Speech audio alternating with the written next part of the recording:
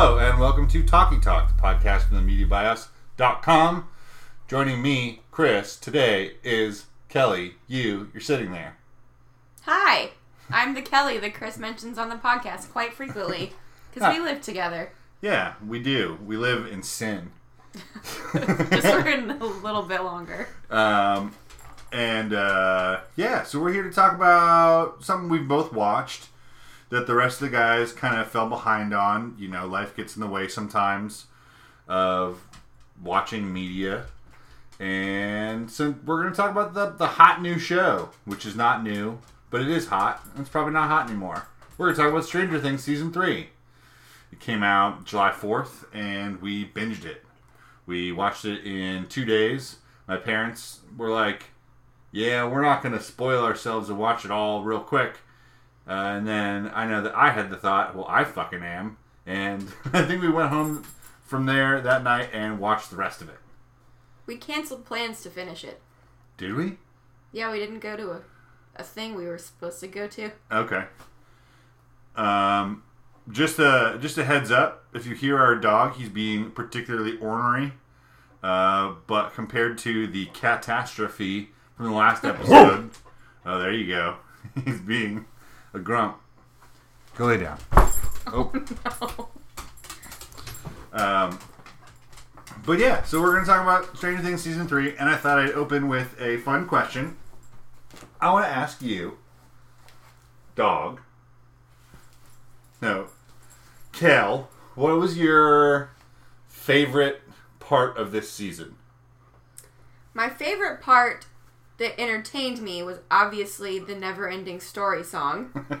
I got a big kick out of that. I thought Dustin singing with his cute little smile was adorable. I was very happy to find out that Susie was in fact real. And also kind of pleased that she wasn't hotter than Phoebe Cates, because that would have been weird. It would have been. I still don't know who Phoebe Cates is. Phoebe Cates, I'm pretty sure, is the iconic scene in Fast Times at Ridgemont High when she gets out of the pool and undoes her bathing suit while it's Spicoli's having the daydream. I have not seen that movie, but I do know what scene you're talking about from I Love the 80s. I've joked around with Kelly before that she is officially our millennial correspondent as our youngest frequent contributor. And having not seen Fast Times at Ridgemont High is no surprise. It's par for the course. I had to show you the movie Jurassic Park 3 years ago. 4 years ago. It was the first time you had seen it.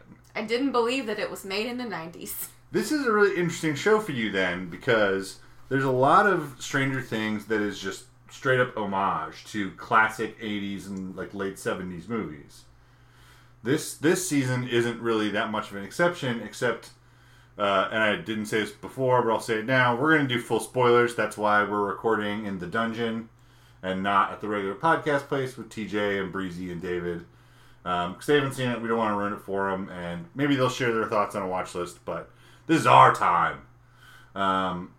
But yeah, so this season they had, I think the biggest Easter egg, and which wasn't really one, is that they kind of play off that trope of like the Russian boogeyman, and that's kind of the whole thrust of the show this season is, you know, they start to kind of discover this secret plot. There's a code being read off that Dustin picks up on Cerebro. That teenagers figure out. Yeah, the new character played by Maya Hawke figures out, like cracks the code just using like the weird mall clues. So yeah, so there's some interesting like tropey stuff from, you know, the Red Scare, not the Red Scare, but like the Red Menace from the 80s. Cold War America. Right. Yeah, because like even as late as like Three Ninjas, there were like Russian bad guys where. And the election from 2016. All right. We made a promise to Brent that we wouldn't be political, and you broke the rule. Oh, no. Is that another thing you woke kids do? We try not to. But yeah, anyway, you said that your most entertaining part was the Never-Ending Story sing-along. Did you have a different one? Is that why you couched it as favorite, most entertaining part? Yes. I particularly liked Dacre Montgomery. He plays Billy. Dacre? Is it Dacre, Dacre? I think it's Dacre. Okay. I thought you said Digger. I know it's spelled D-A-C-R-E. Yeah. And he's Australian, and I don't know how things work down there other than spiders, but... Yeah. He has a scene in a sauna. He is the first one to be tainted by the Mind Flayer, and he's the one that is trying to build the army for him. Right. And there's a scene where the kids force him into a sauna, which, as you know from the second season, the Mind Flayer does not like that. He likes to be cold. Right. And he is pleading with his sister, let me out of here. And I think his acting in that scene is just incredible. And I think he is one of those characters in this season that got a lot more screen time and got a lot more depth. And I think just his entire arc was probably one of my favorite things. Yeah, I mean, he was a big question mark from the last season. Like, why are they introducing this kid who's, like, out of high school? I don't know if he was out of high school at the time of season 2, but he's out of high school by now. And he's basically, like, an abusive piece of shit who bullies everyone. Who, like, he bullies the bullies. Nearly runs over the kids in the second season. Yeah, just, like, as a goof. So it was, you don't really feel bad for him at first when he gets flayed, because it's like, well, of course, they're making the person who's the biggest monster on the show the bad guy, and not the actual literal biggest monster, but kind of an agent of him. But he does kind of go through, he earns some sympathy by the end. That actor, Dacre, which is just a hell of a name. Great name. I saw Hassan Minaj on Ellen recently, and people were like, your name's so hard to pronounce. And his counterpoint was like, we walk around acting like the name Ansel Elgort is normal. And everyone pronounces that without any trouble. So I guess I shouldn't take it against Dacre. So you liked Dacre Montgomery. I know you... I know he's a fan favorite, particularly for his scene in the... Just to make good on my spoilers promise, his scene in the final episode where he ends up, basically sacrificing himself. His redemption. Yeah, but he sacrifices himself for Elle, who's about to be gobbled up by the Mind Flayer. I didn't know what... I'm still not sure about how the mechanics of the Mind Flayer work. It looks like he, impregnates them, face hugger style from Alien. Except it's, with that black smoke that they exercised out of Will at the end of season 2. Yeah, I thought that's what was happening to Will in season 2, but he doesn't become jelly like all of the other infected by the Mind Flayer. Yeah, because they get the smoke out of him.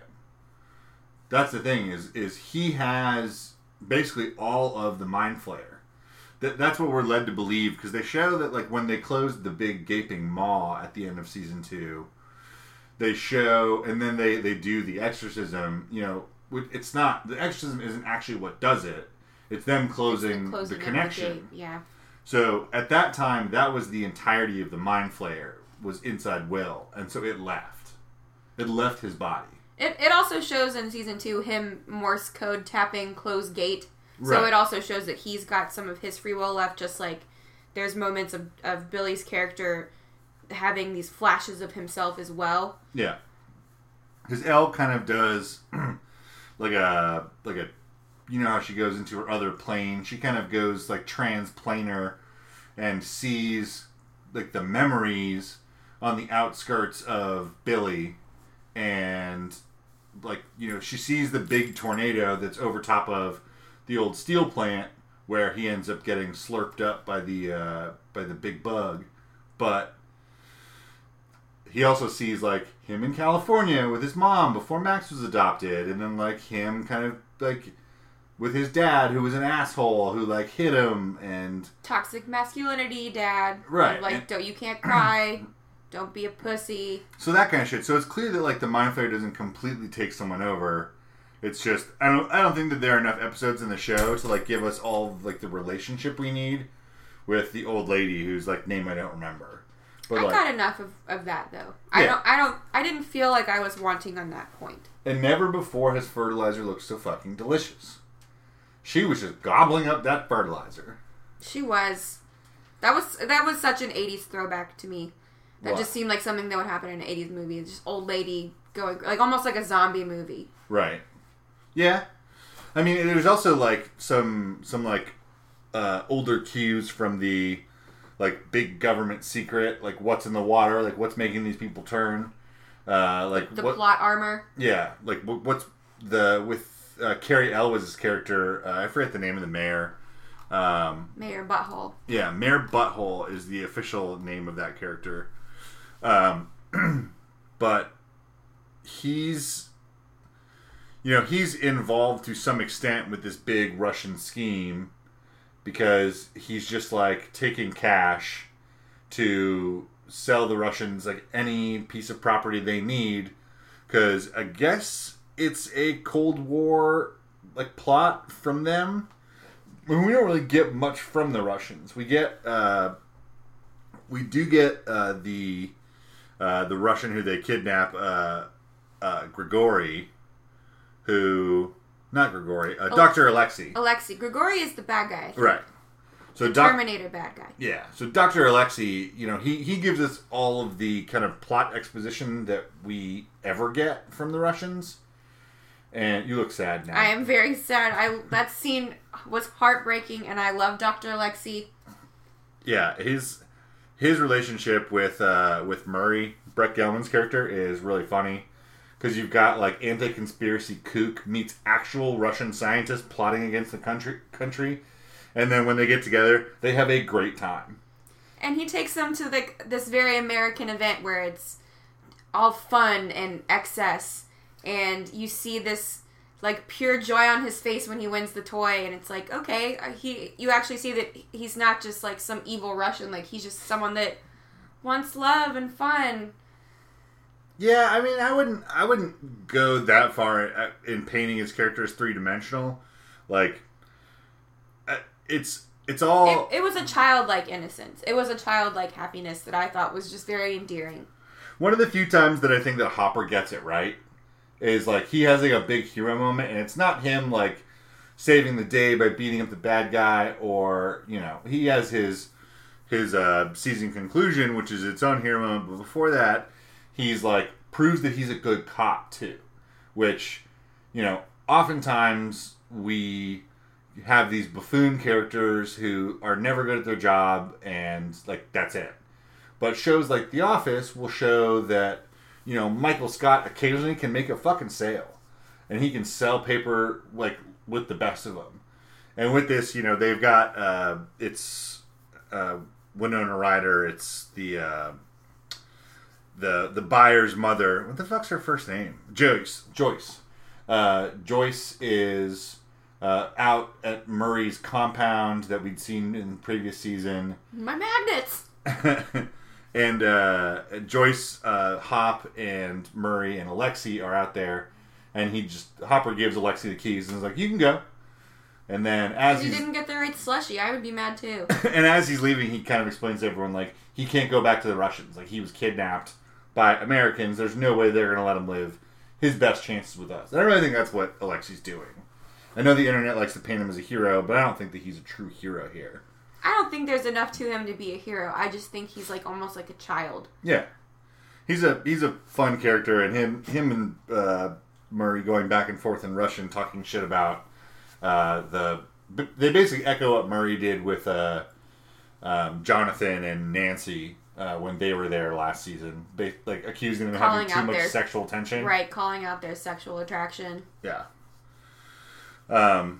But I forgot what I was saying about it being Russian, about Carrie Elwes, Mayor Larry Klein. I've got the Wikipedia page open in front of me. I don't know why I'm not better at reading. But, yeah, so favorite moments, the sauna scene. I really did like the sauna scene. I thought it was a good fight scene. It was also the first time that we had like most of the group back together. True. We were missing Steve and our two new characters and Dustin because they were off at the mall kind of doing the B plot, which turned into the A plot late. But, all the kids got back together for the fight, and it was cool. It was reminiscent of like some of like the high school fight at the end of the first season, or even just like Hop and Elle going down the elevator to the rift. You don't really get that much of Eleven's powers in this season. You more so just get kind of an exhibition of how she uses her powers in everyday life by like slamming the door in her dad's face when he like sees his daughter and her like new boyfriend like making out instead of studying like they're supposed to. Well, 3 inches. Yeah, 3 inches, and you're talking about the length that the door has to be open. Maybe. So, other than individual scenes, do you think that someone was a standout character, like main character? Like, I think that you can, like, the first season is definitely about Mike. Finn Wolfhard carries the first season. It's his relationship with Elle that kind of pushes the whole story forward. I would say Mike and Joyce. I think Joyce is another huge character in the first season, and I don't think she had as big of a role in this season. I think she kind of took the back seat to other stories. Yeah, she does, and I think it's kind of a thankless job that she does, because she's about the only character who takes like the two plots and pushes them together and goes like, hey, this thing with the magnets, like maybe it's related. Maybe this is like what happened with my boy. Like, I just want to know why my magnets are falling off my fridge. Which is, kind of a goofy through line, but yeah, she kind of sits in the backseat this season, but who is this season for then?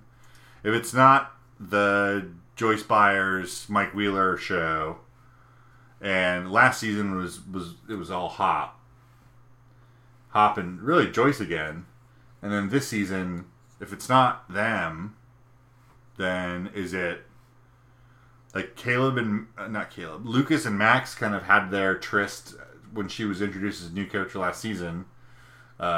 Billy is, but he's kind of the villain, so he doesn't really get to shine. I think he has a larger role and he gets to show his acting chops, but I still don't think he's a main character in the show. Yeah. I think Nancy and Jonathan have a pretty strong story, especially with her still at the news.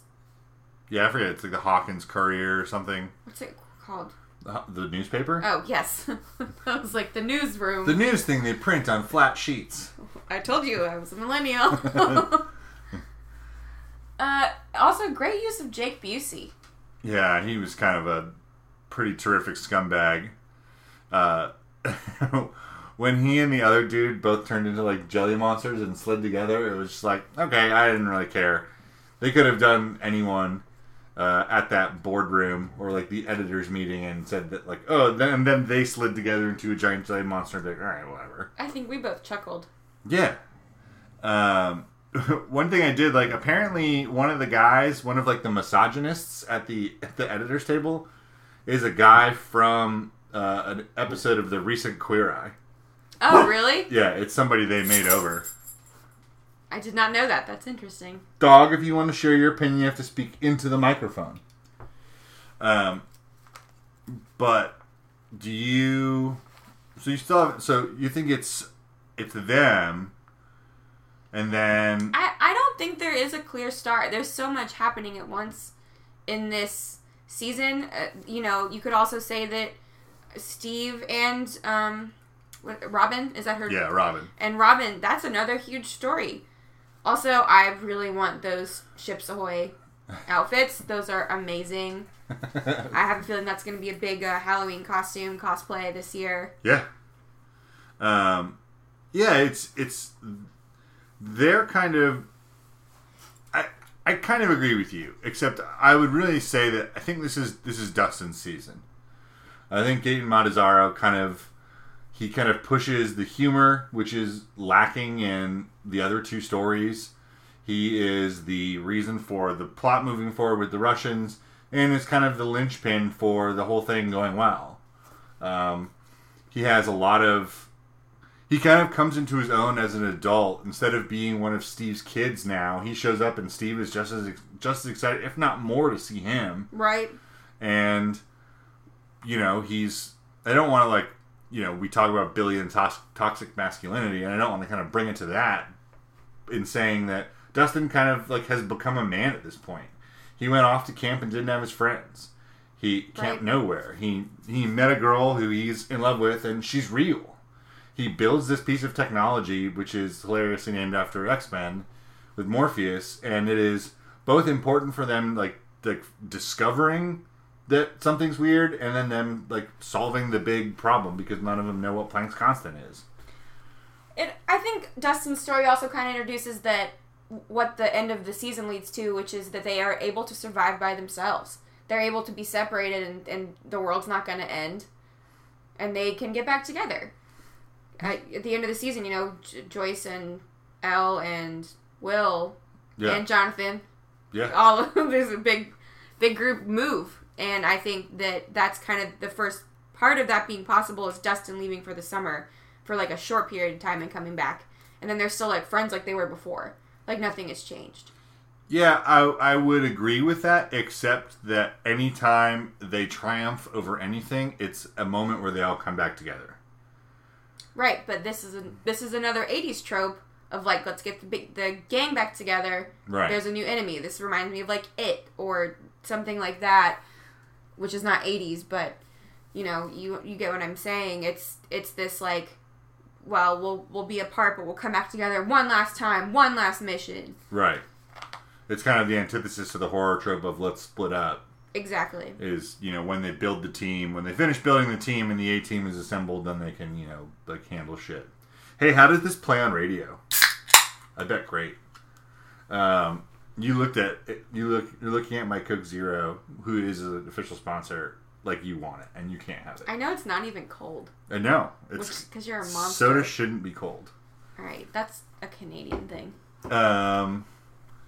But yeah, so I thought, I mean, maybe it's just because I'm seeing so much press, but I feel like Millie Bobby Brown, Finn Wolfhard, like Noah Schnapp, kind of the big three kids, have taken a back seat to the other kids this season.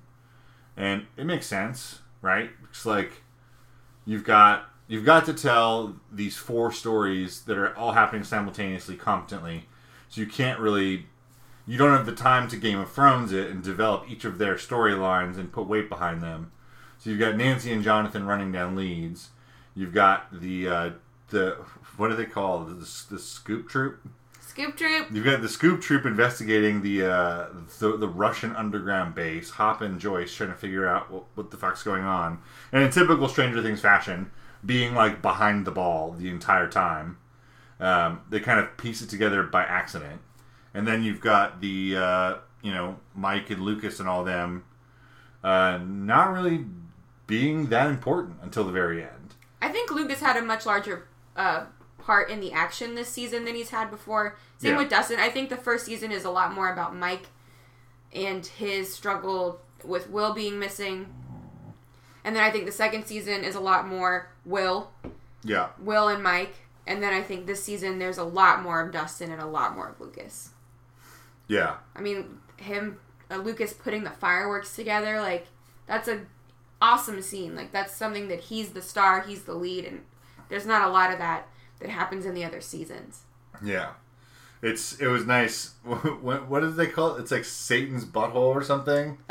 It's like something like that. It's like a dumb name for that firework. And when they started talking about how they needed to distract the Mind Flayer once they had broken into the mall, I was like, I really hope he gets to use it and they make a big deal out of it. Unfortunately, they didn't, but, whatever. They did. They used all of them. They used all of them, but they didn't, like, set one aside. He didn't get that moment with the slingshot where he, like, lit it and did, like, the tight zoom. But, it's still a pretty good season. So, what overall did you think of Season 3? Did you have a favorite episode? I would have to look at the episode list. I really liked it, and I don't know if this is just a product of me. I typically am like, oh, the last thing I saw is my favorite thing ever. Right. I'm very easy to please. I really enjoy the show as a whole, so I think maybe because of the fact that I just watched it and it's fresh on my mind that I like it the most, or maybe it's because it takes a place in the mall a lot, and I really like that mall, and I love that whole like mall feeling from 80s movies. Mm-hmm. I also liked the Russian element a lot. I thought that was really well done. And Just Billy. Yeah. Billy and Alexi, like, that was my favorite thing. Yeah, I know you'd leave me for Billy. And you'd probably leave me for Alexi, too. We'll see. He likes cherry-flavored things. That's kind of gross. Yeah, it is pretty gross. It's like medicine. Strawberry is a superior artificial flavor than cherry. And natural, like. And naturally? Oh. Yeah, I think strawberries are better than cherries. That is the big question that everyone's asking. What's better? Strawberry or cherry? And you heard it here first, folks. Talkie Talk says that it's strawberry. So then, I'm not going to let you look at the episodes because that would take too long. It would be too much of a pause. But I am curious. So, you think that this is better than the previous 2 seasons? I do. Just for, like, my sheer entertainment, I think the first season is probably the best season as a TV show objectively. Okay. I also am... It took me until this season to realize that they released the seasons based on the holiday that they surround. Mm-hmm. I did not pick that up until this season. So I got a big kick out of that. But I think I go a lot on the Reddit and I look at what people say, and I can normally tell how I feel about something whether or not I agree with people. And I would see people say things like, oh, well, it's weak writing, lazy writing, etc. And every time I saw that, I'd be like, well, I don't agree with that. And I obviously don't comment. I don't care enough. And I think that was kind of like my gut reaction is when I see comments online and I say, well, no, I don't think so. I don't agree with you. And I think one of the main things I saw was that people were saying the writing was lazy and that they had this plot armor. And my first thought is like, well, that's kind of the whole point. That is the homage to these 80s horror films. Is there is plot armor around the characters. And that's kind of what makes a good TV show. Well, I mean, we're still dealing with the Dungeons and Dragons. We're just not calling it that anymore. Right. Like the kids are telling Will that they don't want to play D&D, but the Duffer Brothers are playing D&D. And these are their player characters, and they don't want to kill them because nobody wants their player characters to die. So and they still do kill off, I think, pretty large characters, or at least ones that get an emotional response enough to satisfy that kind of need. You know, they killed Bob in season 2, they killed Alexi and Billy this season. I think you still get that, well, you can't kill anybody because you can't kill, Right. We're not going to kill anybody because that would be upsetting. They still make upsetting kills without getting rid of the core of the people. And I think David Harbour is supposed to be like a question in that sense. Like, all right, this is the big question then. I'm not going to let you easily transition into it. We're going to hard stop. So, the end of the final episode, not the end, but the second to the last scene, Hopper is next to the machine, the big energy drill, and Joyce flips the switch and looks like it evaporates him, the way it did in the lab in Russia. Well, not exactly the way it did. We get a very heartfelt, like, actual goodbye. Where God, I was like... 11 reads the note that Joyce had kind of coached him into writing. So emotional. And it kind of shows in a flashback that he took Joyce's note and he added his own stuff on there that was, the actual emotion that this, like, main dude just couldn't express, being, the sheriff of this small town and being a product of the 80s and all of that. And then we get a very, very uncharacteristic of a Netflix show.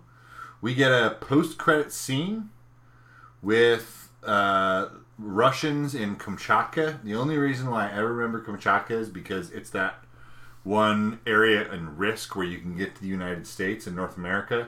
It's also a Mexican milk drink. Kamchatka? I think that's horchata. But the... in Kamchatka, and it kind of shows earlier, and we haven't talked about her yet, but Lucas's sister makes a comeback, and she's incredible, Erica. But Erica sees a cage, and she asks Dusty, like, what's this cage for? And he's like, I don't know. How would I know? And she said, well, how big did you say that demo dog was? And he said, about 8 feet tall.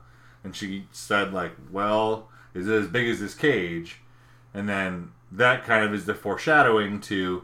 We see in Kamchatka in the end credits scene that the Russians have their own Demogorgon, who they're feeding, but they feed him... It's a demo dog, right? Those are different than Demogorgons. Right. The demo dogs were like the fast kind of quadrupeds in the second season. But Erica was just calling them demo... I think she called them demagogues. Okay. Just because she didn't know the lingo. Right. But they feed the Demogorgon some like random Russian... but before that, they passed by a cell, and he said, "No, not the American." So... Okay. I have thoughts about that. This is the time for them. I don't think Hop is dead. Okay. I think Hop is in the Upside Down. I don't think he is the American in that cell. Okay. I think it's Brenner. Brenner. Murray? Brenner. Who's Brenner? Dr. Brenner. You have to use more than just keep saying Brenner. The guy that's Elle's dad in the lab in the season 1. Huh. Because we're not positive he's dead, correct? I mean... Because remember when they go to that guy that's in Identity in season 2 with Elle and her sister? This is going to be real fun for people to get a look at how I describe things in movies and TV. Okay, so you're talking about the episode that everyone hated from season 2, where Elle goes and finds 8. The other girl, she goes to Chicago. Yeah, there's the other girl, psychic powers. Is that what you're talking about? Yes, and then they go find like files, right? And they go find somebody that I guess held down Elle's mom. Okay. I don't remember for sure, but it's the guy in Identity. He's a character actor. He's got the condition in your eyes. You've been on Reddit too much. I have not.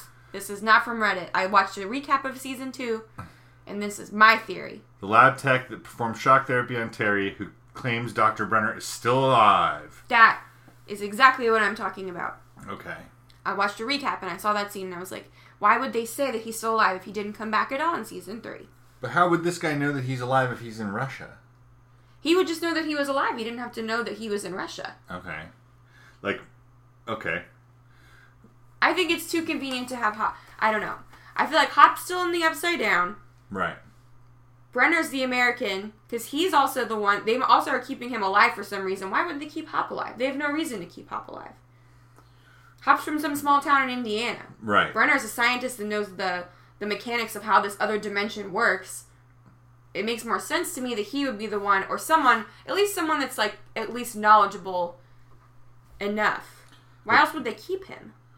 Why would they keep Hopper? No. Why would they keep Hop? What do they have to gain from Hop other than having an American? Because the only way that it works that he's in Russia is if he fucking walks out of the gate in Russia. But then why wouldn't they just kill him? Why would they kill him? If the science of it is important to them, then they just found a way to like fucking teleport to America. I think that's why the gate was open. I think they're trying to do it.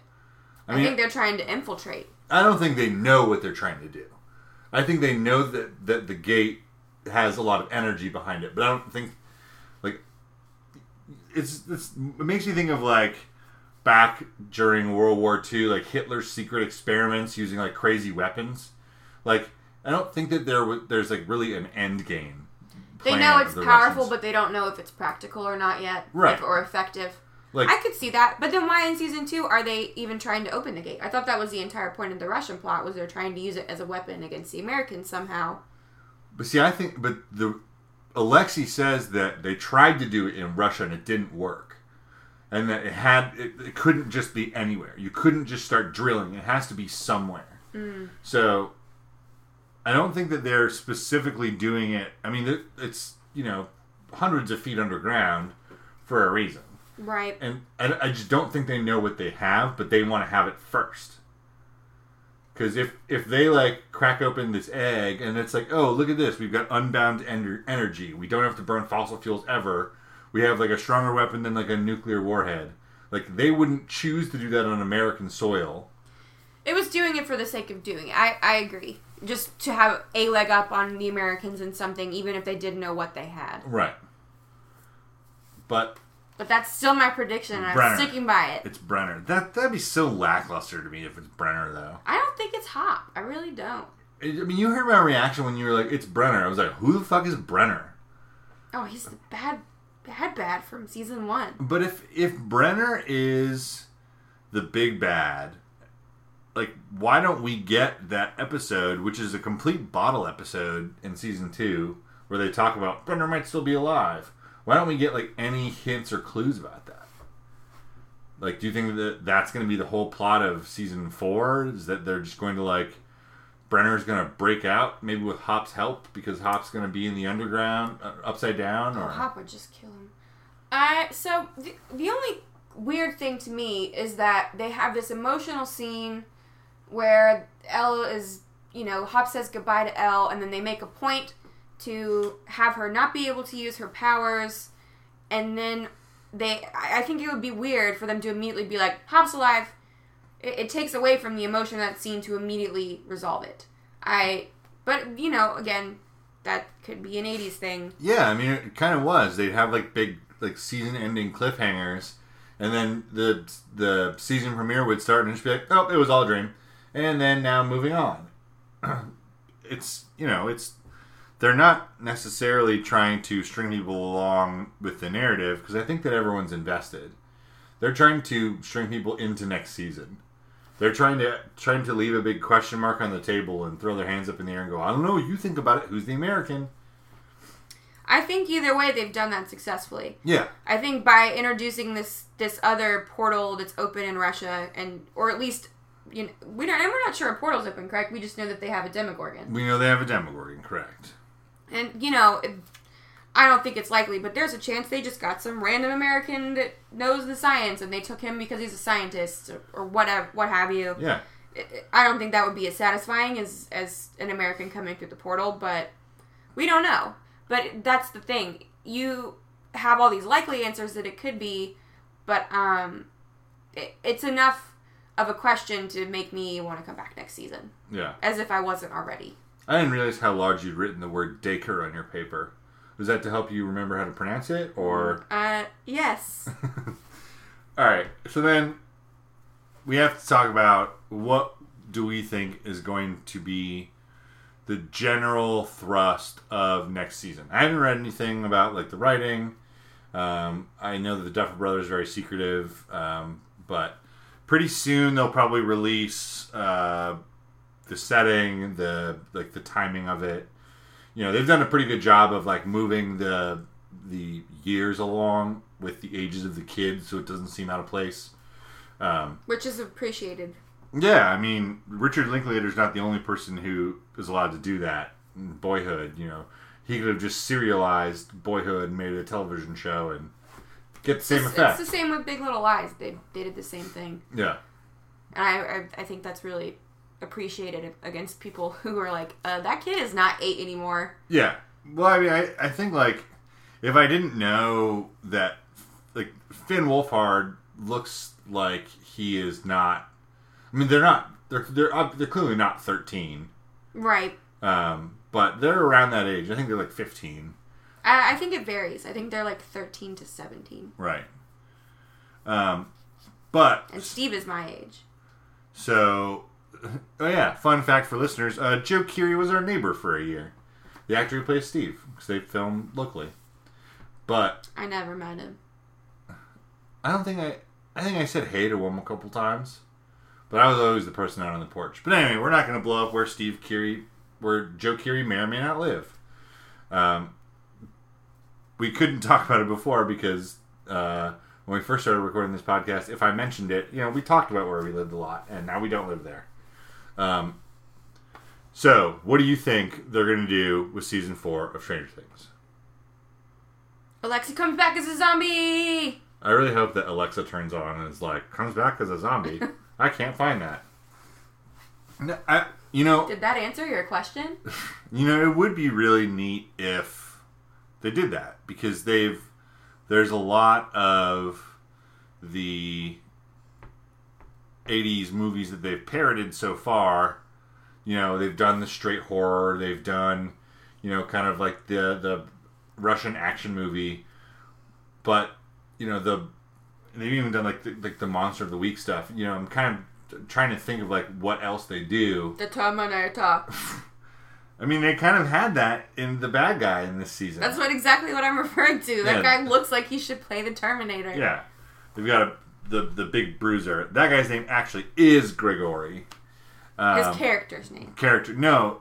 No, his name is actually Grigory, and his character's name is Grigory.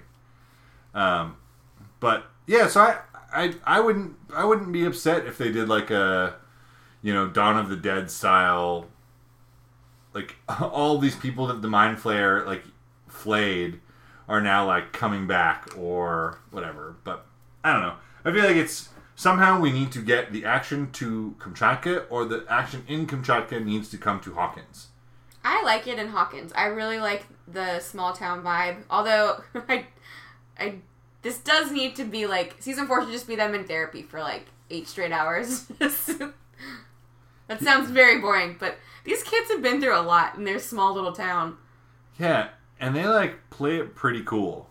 I mean, they do. They're still like, you want to go play D&D? Yeah, even like Max is, who like all this stuff was super crazy to her last season, but she never really saw the Mind Flayer. I mean, she got like a glimpse of Elle's powers, but now that like Max and Elle have their like girls' day out, like at the mall, I love that so much. Like shopping, and like Elle is just like shooting her power all over the place. Like she just is unfazed by Psychic Girl and like giant jelly monster Flayer. The girl whose drink she blows up in her face is the same girl from the dance in season 2 that says no to dancing with Dustin. Well, good. She deserved it then. Right. I do want to say, just as my little soapbox, I really loved the Robin confession.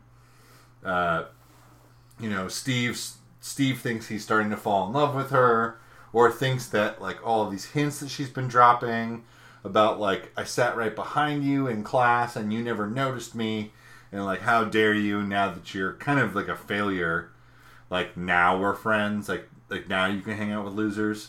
It would have been like, there's one thing to be, I think we say tropes and we don't really mean it, but there's one thing to pay homage to movies from the 80s, and then there's another thing to like actively subvert bad tropes. And I think they did a really good job of that.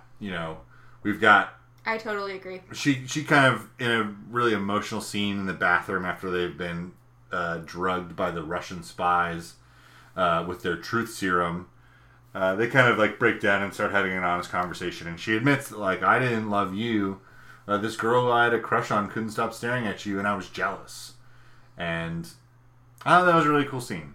I did too. I also really liked the depiction of the Gwyneth Play Small on drugs. I don't know what that's like. But I also think we kind of get a glimpse of that. I'm not sure if it was implied or not, but... Oh, the Will Byers bit? Right. There's a point where Mike says, it's not my fault you don't like girls, because Will is starting to get jealous of Mike and Elle. Right. Spending all their time together. I think that could go either way. Yeah, I made the argument when we finished that episode, because you were like, what the hell? Like, did that just happen? Like, is he, like, mad at him for being gay? And I was like, well, maybe that's what's happening, but it also could be that point in, like, a young boy's life where, like, you just don't like girls yet. Right. It's not He's just not there yet. It's not that means that you like boys. You just don't like girls yet. You just don't want to do it. Like, not do it. But, like, you just don't want to, like, go through the whole, like, oh, so-and-so has a crush on you. You just, like, abstain from all of that. You're still down with your D&D. Yeah. Yeah, you know me. But I feel like we have taken all the water out of this well. Do you have anything else about Stranger Things Season 3 you want to say? I don't, but I do hope in Season 4 that I want to see more of the numbers. Oh, you want an expanded cast? That was like the least liked episode of Season 2. But I want it done right. Oh, how do you do that? I don't know. I'm not a filmmaker. So you think... So there are some people who are theorizing that... because... Not all of them. Just maybe one. Sure. One more. I mean, there's some people that are theorizing that now that Elle has left Hawkins, the place that should be like the diaspora of all the numbers, because that's where the lab was, that there's a greater chance that she's going to seek out and find the other powered people that were part of the experiments. If there are any, they could all be, dead. They could have been the only survivor. We don't know. Maybe. but I thought we saw... No, we just saw her. But, so yeah. So, it's possible that we see more numbers next season. I really just want... I mean, I want to know if David Harbour returns as Jim Hopper, or if we have someone else who kind of, like, fills the shoes. This show's gotten some criticism online of kind of Hop being, like, pretty abusive, like, figure in the way that he talks to Joyce about them getting together, in the way that he, like, treats, like, his parenting outward towards Elle, like, the way that he treats He threatens her Mike. boyfriend. Yeah. So I wonder if we're going to see David Harbour return, or if they're going to introduce a new character to kind of be, I don't know, maybe it's going to be Nancy. And maybe Nancy's going to step up and is going to be the, kind of the King of Hawkins. I do hope Nancy and Jonathan stay together. Yeah, you made it a point to tell me to remind you. They're together in real life. They're together in real life. That's why it's so cute. I know this is one of your favorite things, when actors are actually friends outside of the thing that they're on. It is. But anyway, this is your time for final thoughts. I enjoyed it. Yeah. R.I.P. Billy. R.I.P. Alexi. R.I.P. Miss you forever. And R.I.P. this podcast. We're done now. This has been Talkie Talk. Don't you make it sound like you're never coming back. I'm going to... The dog is actually threatening to kill us right now, and we have to submit. But this has been Talkie Talk, podcast from MediaBias.com. You can find us on Facebook at our groups, Games Bias, TV Bias, Movies Bias. I almost said Music Bias. We should not have a Music Bias page. You can find us on Twitter at The Media Bias. You can send us an email to MediaBias@gmail.com. You can find us on WhatsApp. I don't even know what WhatsApp is. I don't either. I know one of my coworkers uses it for her Brazilian... Oh, international. family. Yeah. I know a lot of people use it for international because it just kind of like syncs... Anyway.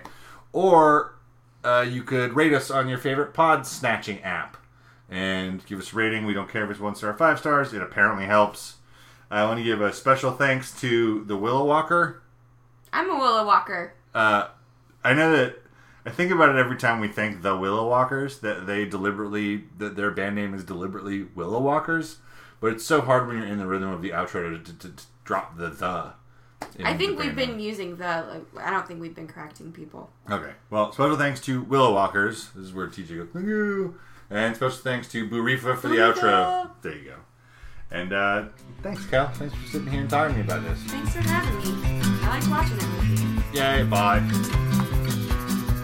Kicking rocks down old dusty roads,